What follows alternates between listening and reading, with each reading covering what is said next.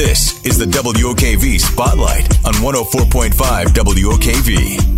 It's 8:08 on this Wednesday morning, and yesterday the USS Stark Memorial Service returned to the Naval Station Mayport for the first time since the pandemic in 2020 to honor the memory of 37 fallen sailors. It's always a moving tribute.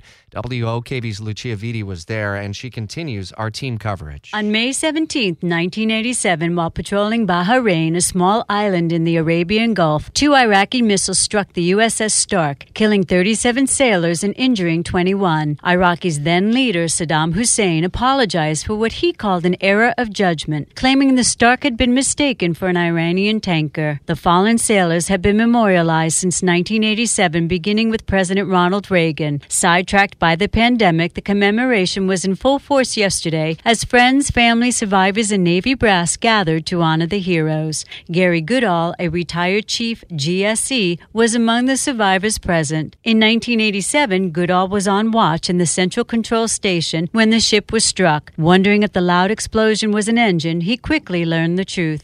One of the chiefs from his chief's mess, he was in his rack, in his whitey-tighties, barefoot, no shirt. He comes running into CCS on his way going aft, and he says, the whole front of the ship's on fire. And his feet were bleeding because he got cut up with the metal, the debris from the rocket, the missile, and his feet were all cut up, and he was bleeding all over the place. And then that's when I knew for sure that we got hit. Goodall tried to call a now-destroyed bridge.